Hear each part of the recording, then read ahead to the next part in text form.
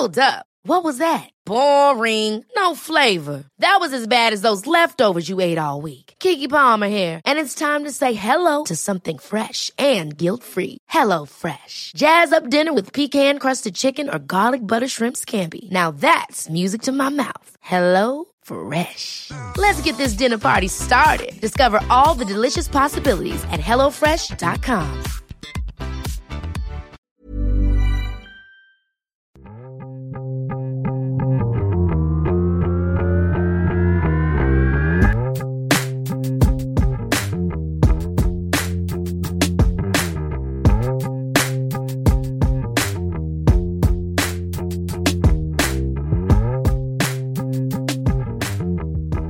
Welcome to another episode of Tita Talk Season 2, and you're listening to The Holiday Special. Bakit ko ginagawa yun? Anyway, so as I've mentioned in my previous episode, I'm currently on vacation. Not really on a vacation, pero naka-holiday mode ako. So I decided to just, instead of doing the usual episodes na ginagawa ko, I decided to create a special series wherein I basically talk about the things na kaya ko talagang pag-usapan for weeks, for years, for years. These are K-dramas, travel, food. Yun yung alam nyo na, kayang-kaya ni tita nyo makipag-chismisan for how many hours. So in this first part of the special, I'm going to talk about a couple of K-drama series that I highly suggest, or K-dramas that I feel na pwede nyo nang skip. Because some of them are not really that good, but I'll just be creating those type of episodes in the next couple of days or weeks. Depende kung gaano na naman kadami yung gusto kong sabihin. Okay, so as for the very first episode of this K-drama series of the holiday special, ang dami niyang brackets. Anyway, I decided to create a list of the K-dramas na OG. Sila yung original. And I'm talking about the K-dramas. The K-dramas that made us. Diba?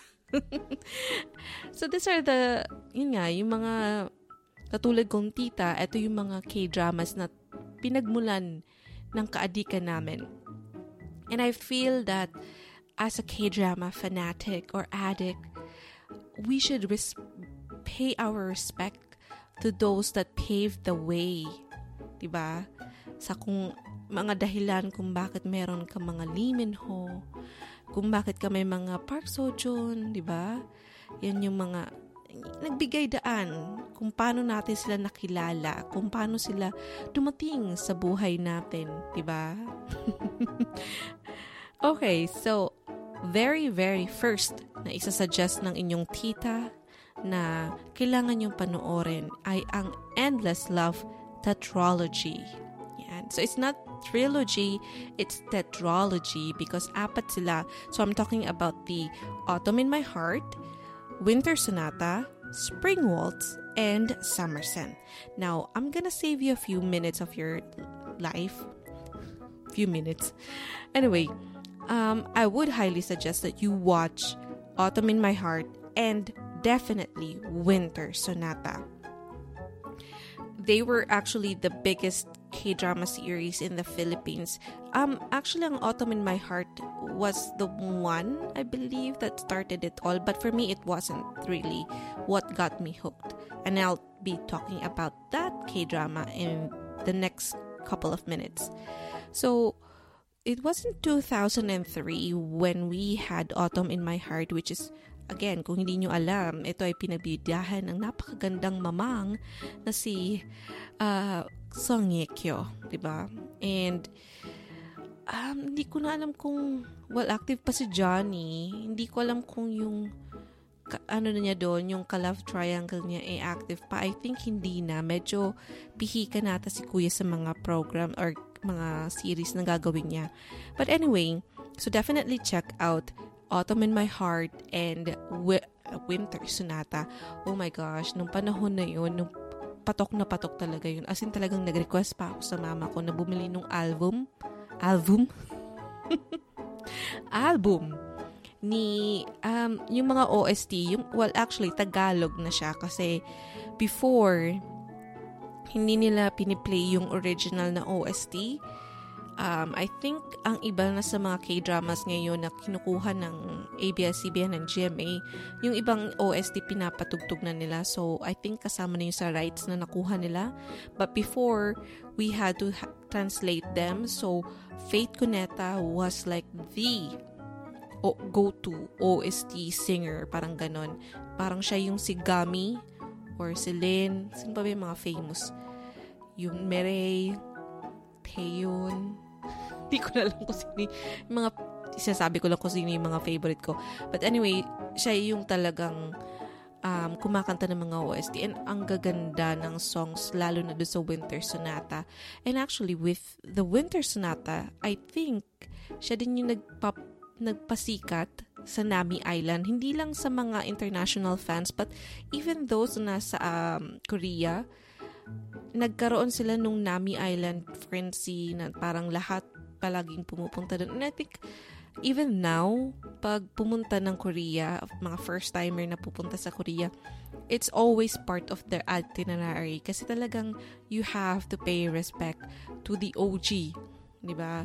And meron doon ng statua. Kung makapunta na kayo, there is a statue of the two, yung bida sa Winter Sonata.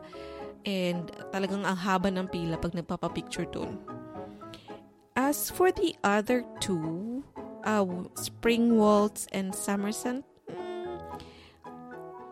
depende na lang talaga yan sa taste nyo. Pero for me, it wasn't really even at par. Parang hindi man lang siya nakapantay ng kahit close dun sa dalawa. Pero, yun nga, depende na rin sa gusto nyo, sa taste nyo.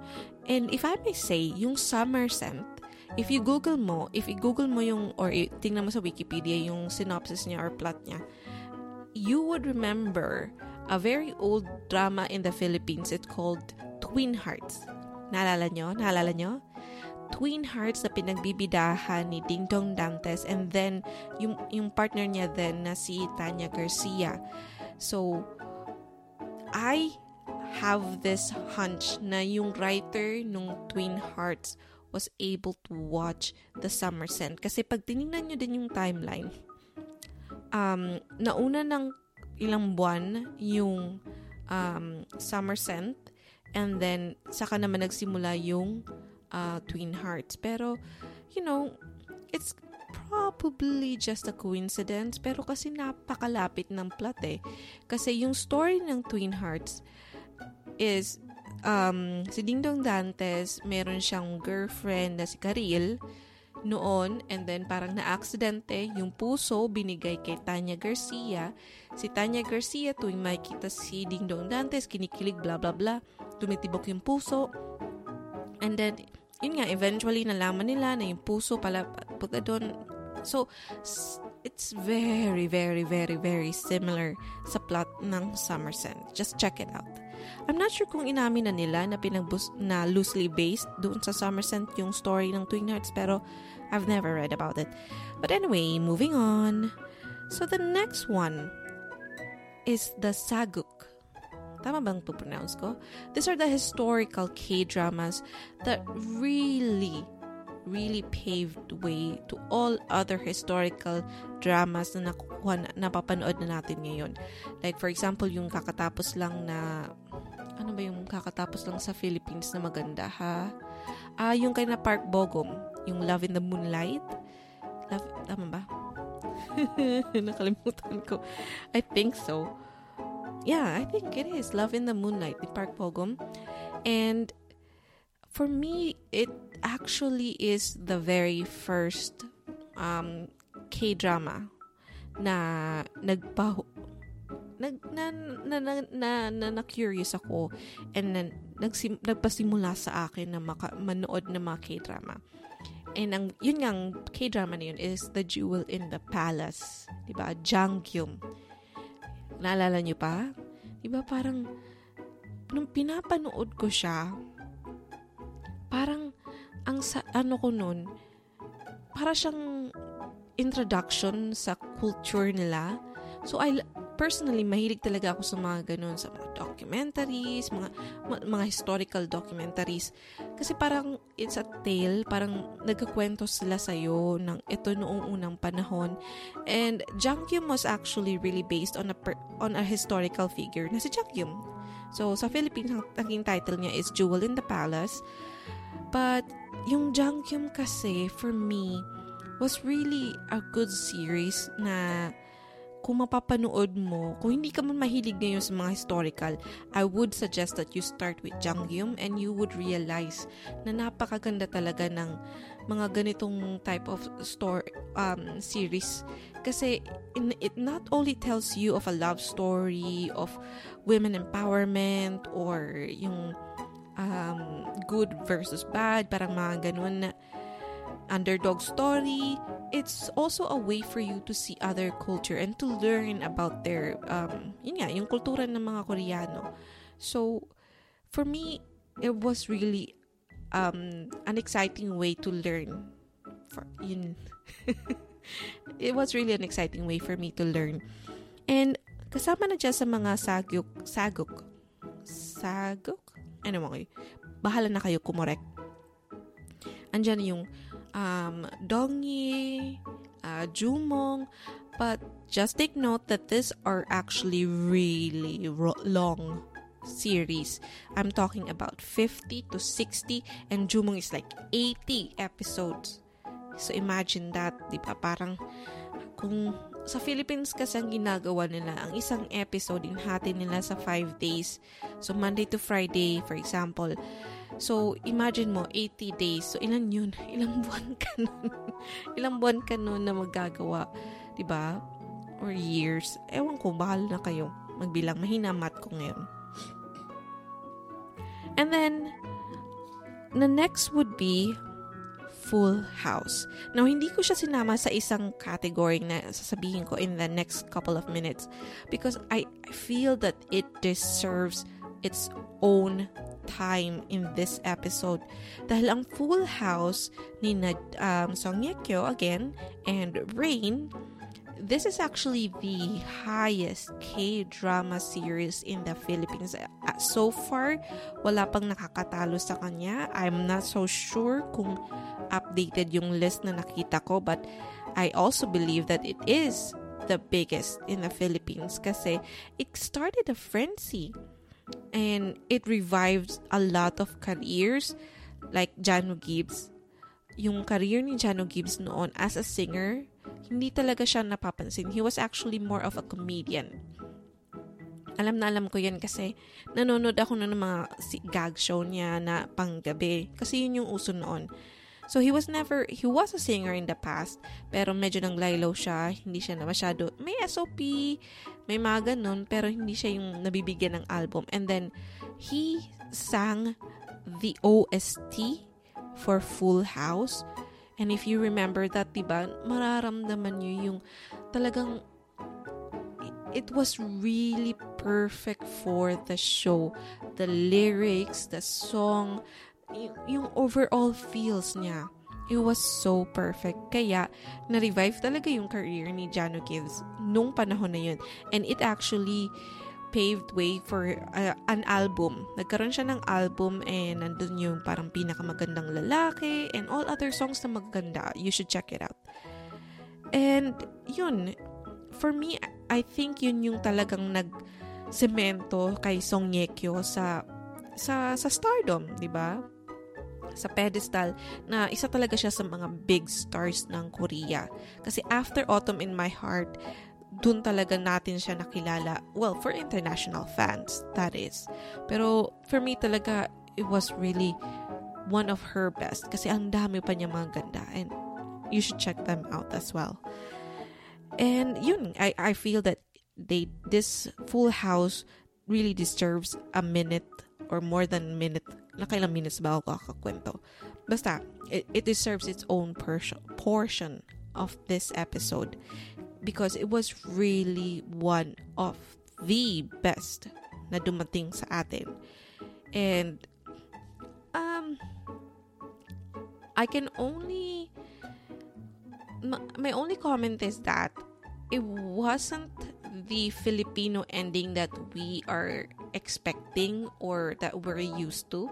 Because, di ba sa mga drama natin sa Philippines, ang palaging ending is that yung parang nagpipiknik sila and then makikita mo may anak na yung mabida or yung nakakulong na yung kriminal, parang gano'n. Di ba yun yung usual natin? Dito kasi sa Full House, it just ended with the two of them sitting in the bench na nakatingin sa sunrise. That's it. After all the things na nangyari sa kanilang dalawa, yun yung ending. And I'm sorry kung nag-i-spoil ko pa kayo, pero ang tagal na nun, okay? Tigilan nyo ako. So, di ba, parang, ano yun, bitin. So, ito ata yung parang introduction natin sa mga bitin na ending, except sa mga nakakaiyak na ending na binigay naman sa atin ng Endless Love. So, yun yung parang nagiging trend noon ng mga Korean dramas, masyadong malungkot yung mga ending or bitin for us Filipinos na mahilig sa mga full circle na ending. And, okay, so next one would be, ito yung mga feel-good series. When I say feel-good series, ito yung kakaiba na yung hindi sila yung romance na may halong drama or action. Noong panahon kasi, ganito yun kids, noon kasi, ang mga drama sa Philippines, normal na sa amin yung may iyakan, may agawan ng asawa, sampalan, kidnapan, palaging inaapi, mahirap na may gusto sa may mayaman. Usual na yun. Yun na yung usual na nangyayari sa amin, or mayaman na merong hidden family secret na basta para mga ganun mula sa puso, pangako sa'yo, Ana Karenina, Esperanza, Ana Luna. Ganun na halos lahat puro nakakaiyak. And then, all of a sudden, binigyan kami ng mga K-dramas na feel good. So, I'm talking about Kim Samsun. My name is Kim Samsun. My Girl. And, ano pa ba? Marami mga feel good series na binigay na nakuha natin noon. Ito yung may mga comedy, may kilig, and very light lang. Hindi sila talaga yung iyakan na katulad ng sa mga Endless Love. Hindi rin sila yung parang yung parang historical na medyo may culture difference na makikita ka na parang ganun. And yun, kasama na rin yung Full House. Yan talaga, but yun nga, sabi ko sa inyo, Full House deserves its own moment in this episode. Pero, aside from Full House, we have Kim Samsun, which was also localized. Ganito lang, okay? Kailangan ko sabihin to. I'm okay with localized dramas like Kim Samsun and itong paparating na Descendants in the Sun, My Love from the Star. Kaya lang, ang naiinis lang ako is that so far, except sa Temptation of Wife and then yung sa K-drama na localized din na Kay Aba, Jason Abalos, Erich Gonzalez, na hindi ko talaga maalala yung title, I feel that all other K-dramas na tinagalog or nilocalized was a failure. So it was a poor presentation. Ano bang word?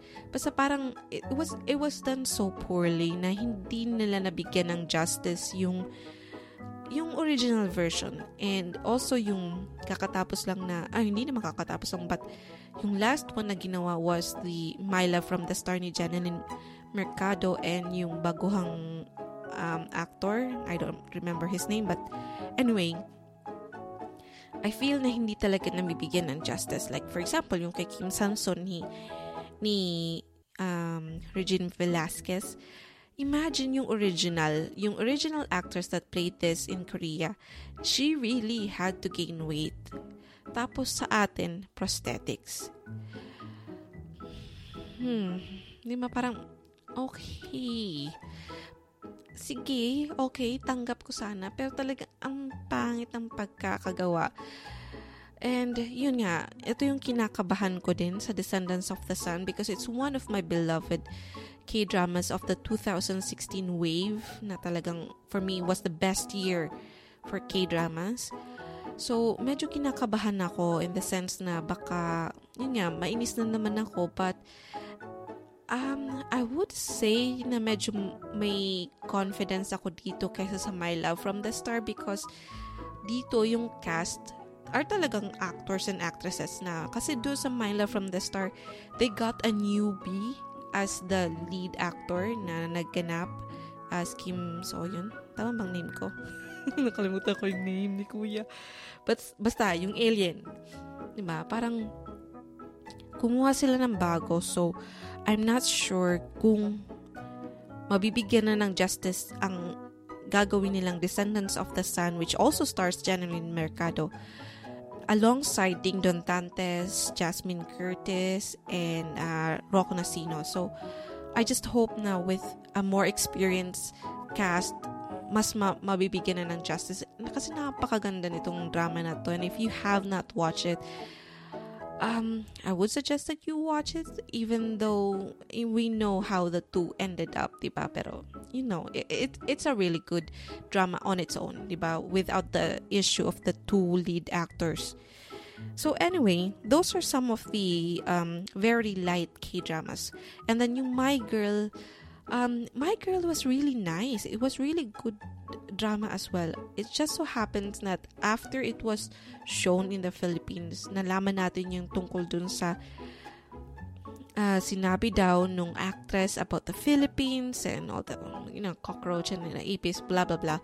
So, yun nga, parang it may bitterness na lang tuloy pag naalala ko siya, but the story wise is really good. You should also check that out if you have time. And yun nga, sorry, sinisipon talaga ako. It's winter kasi talaga dito eh.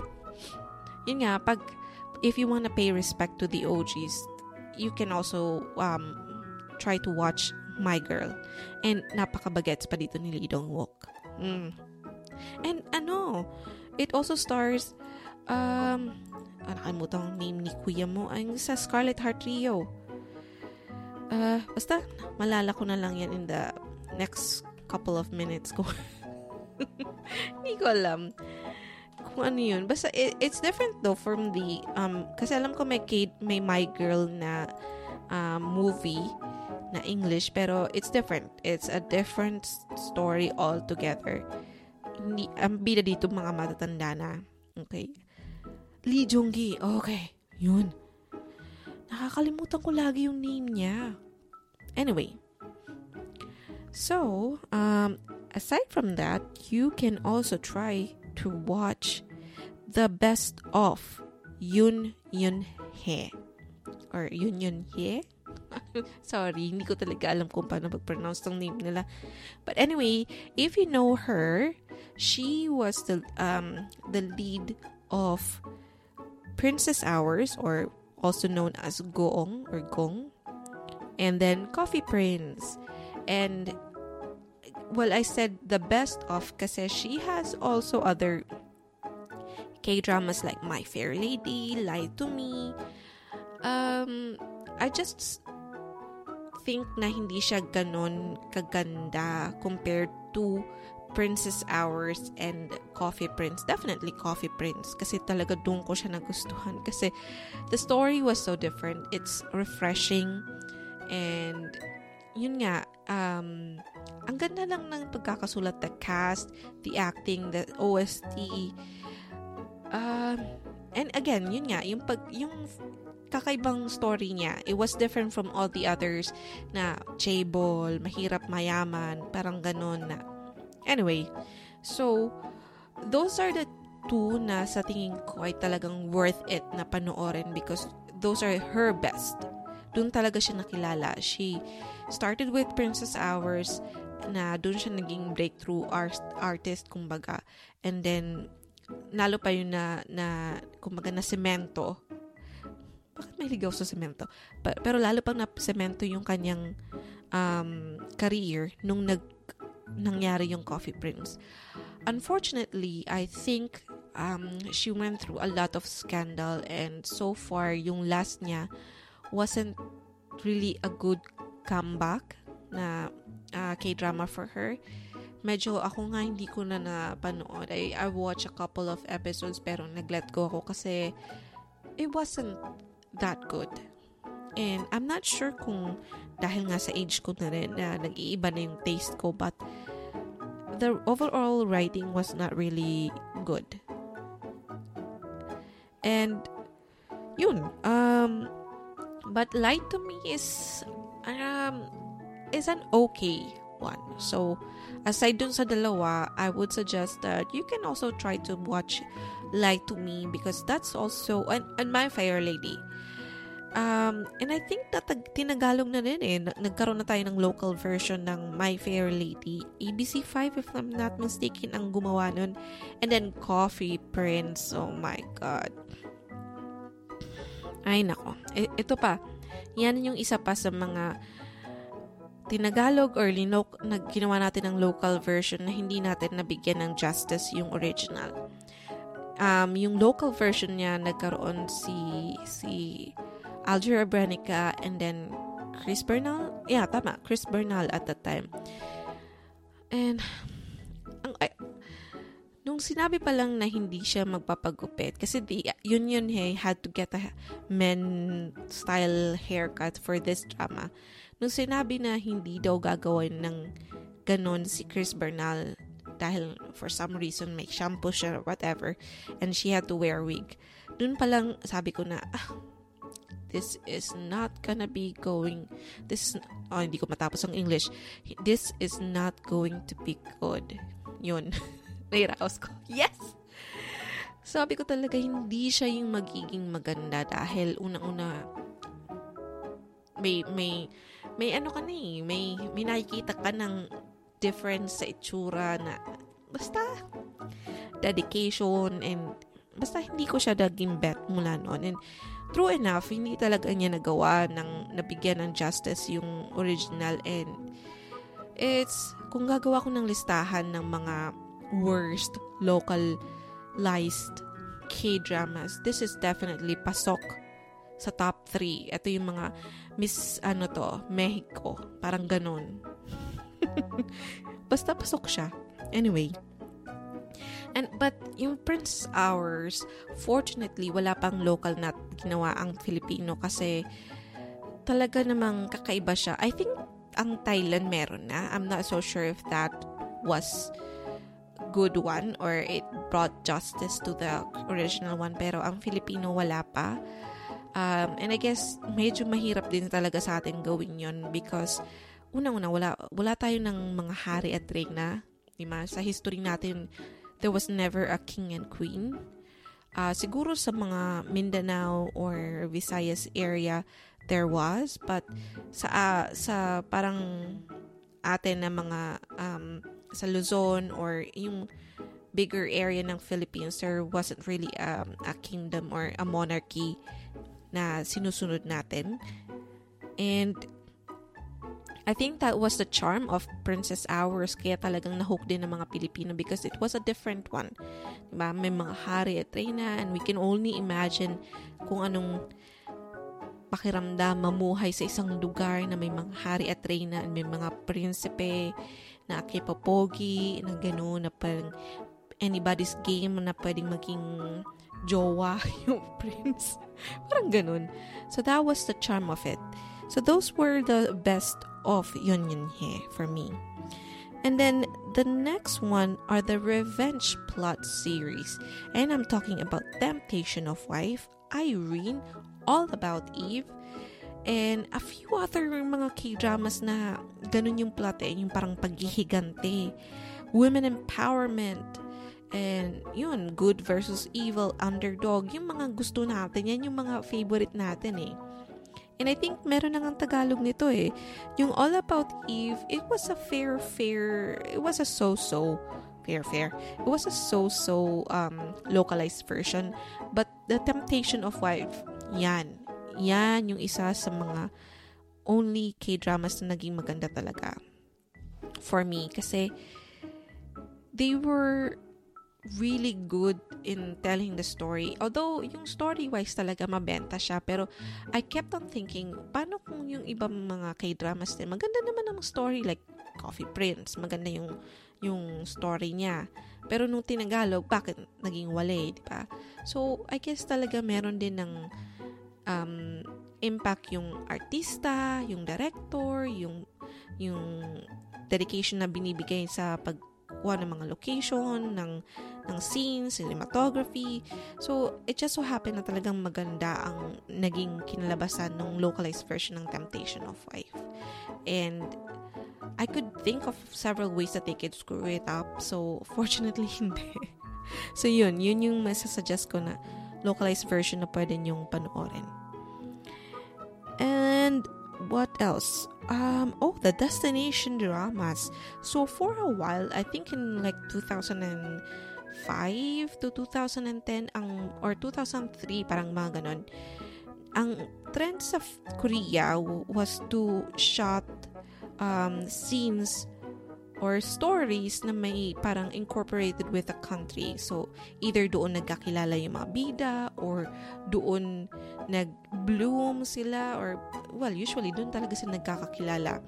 So, isa sa mga talagang pumatok sa Philippines is yung Lovers in Paris. Diyan na uso yung fighting, which is actually whiting, pero sa atin, fighting! Ganon. And then Only You, which is a story na may halod na parang half the story happened in Italy, and then Lovers in Prague, and then Memories in Bali. Marami pa mga ganun kasi yun yung naging trend sa Korea din in the past. So, nung dumating sila dito sa Philippines, it was again another different putahe kumbaga sa atin kasi ang mga drama sa Philippines before, we cannot afford going out of the country. So, usually, mga either Baguio or somewhere na mga probinsya, yun lang yung mga nakikita natin. Pero, we never was able to have any dramas until so recently. Yung mga panahon ng itong ang sina basta yung kay na Liza Soberano na paparating na drama na I think was shot in Croatia or basta ibang bansa. So, yun, saka lang tayo nagkaroon. And, you know, it's a really nice change as well kasi it's also a way for us to see na parang dinadala ka rin nila, tinutour ka nila sa iba pang bansa. So, it gives you parang a perspective of what countries you might want to visit. So, yun, it was just a really good one. And, what else? Ano pa ba? Well, of course, ang isa sa mga dahilan kung bakit natin minamahal ngayon si Lee Min-ho, Boys Over Flowers. Now, hindi ko bet ang bida talaga nitong babae. Even before the scandal na issue nila ng asawa niya, I just feel na medyo OA siya for the role. But, I don't know, maybe nakukompare ko lang talaga siya kay Sunshine or kay Barbie Sue na nagganap as sa Meteor Garden, which is also yun yung parang based din sa Japanese manga na Hana Yoridango. Or I don't know. Kayo nang bahala. So, I just feel na maganda din panoorin itong Boys Over Flowers because it's a different take. Well, they have the same premise as with Meteor Garden, pero medyo iba din talaga yung atake nila. More of light, comedy, less drama siya compared sa Meteor Garden. Pero it's basically the same story. But yun nga, this paved the way for Lee Min-ho, in my opinion. And I think you should also try to watch where he started, kung ano yung pinagmulan niya na parang nung bagets pa siya, diba? Ito yung parang pinakauna niyang major role eh. Kasi dati parang mga anak lang siya ng mga artista, yung mga gano'n sa mga family Sunday series ng Korea noon. But Ngayon, yun nga, it was a really big role kasi nga, nung lumabas yung Meteor Garden and it became famous all over Asia and even other countries na hindi sa Asia. So, I think, yun nga, this is a good way for you to also see the beginnings of the very young Lee Min-ho. Ano pagsasabi ko? But anyway, those are the K-dramas that I would suggest that you watch na suggested ng inyong tita, because these are the ones na talagang pave the way for everything na pinapanood natin ngayon sa mga Hotel de Luna, sa ano pa bang mga maganda na nagsisidatingan ngayon. So, yun. If you have time, maybe just check them out. And that's it. Those are the K-dramas that made us. So, if you have the time and you are interested to catch up on some old dramas or mga OGs, tama ba ang ginagamit ko? Hindi ko alam. Nagpa-feeling bagets lang ako. But anyway, yun. Maybe you want to check them out, okay? If you feel na may nakalimutan ako, feel free to tweet me or to DM me kung ano mang tawag sa mga yan. My Twitter is available. I will still be able to check from Twitter. Check my Twitter from time to time. And my Twitter is @TalksTita. So that's @TALKS Tita, TITA. Yun. And yeah, that's it. Good night, kids. I love you, Bruno Mars.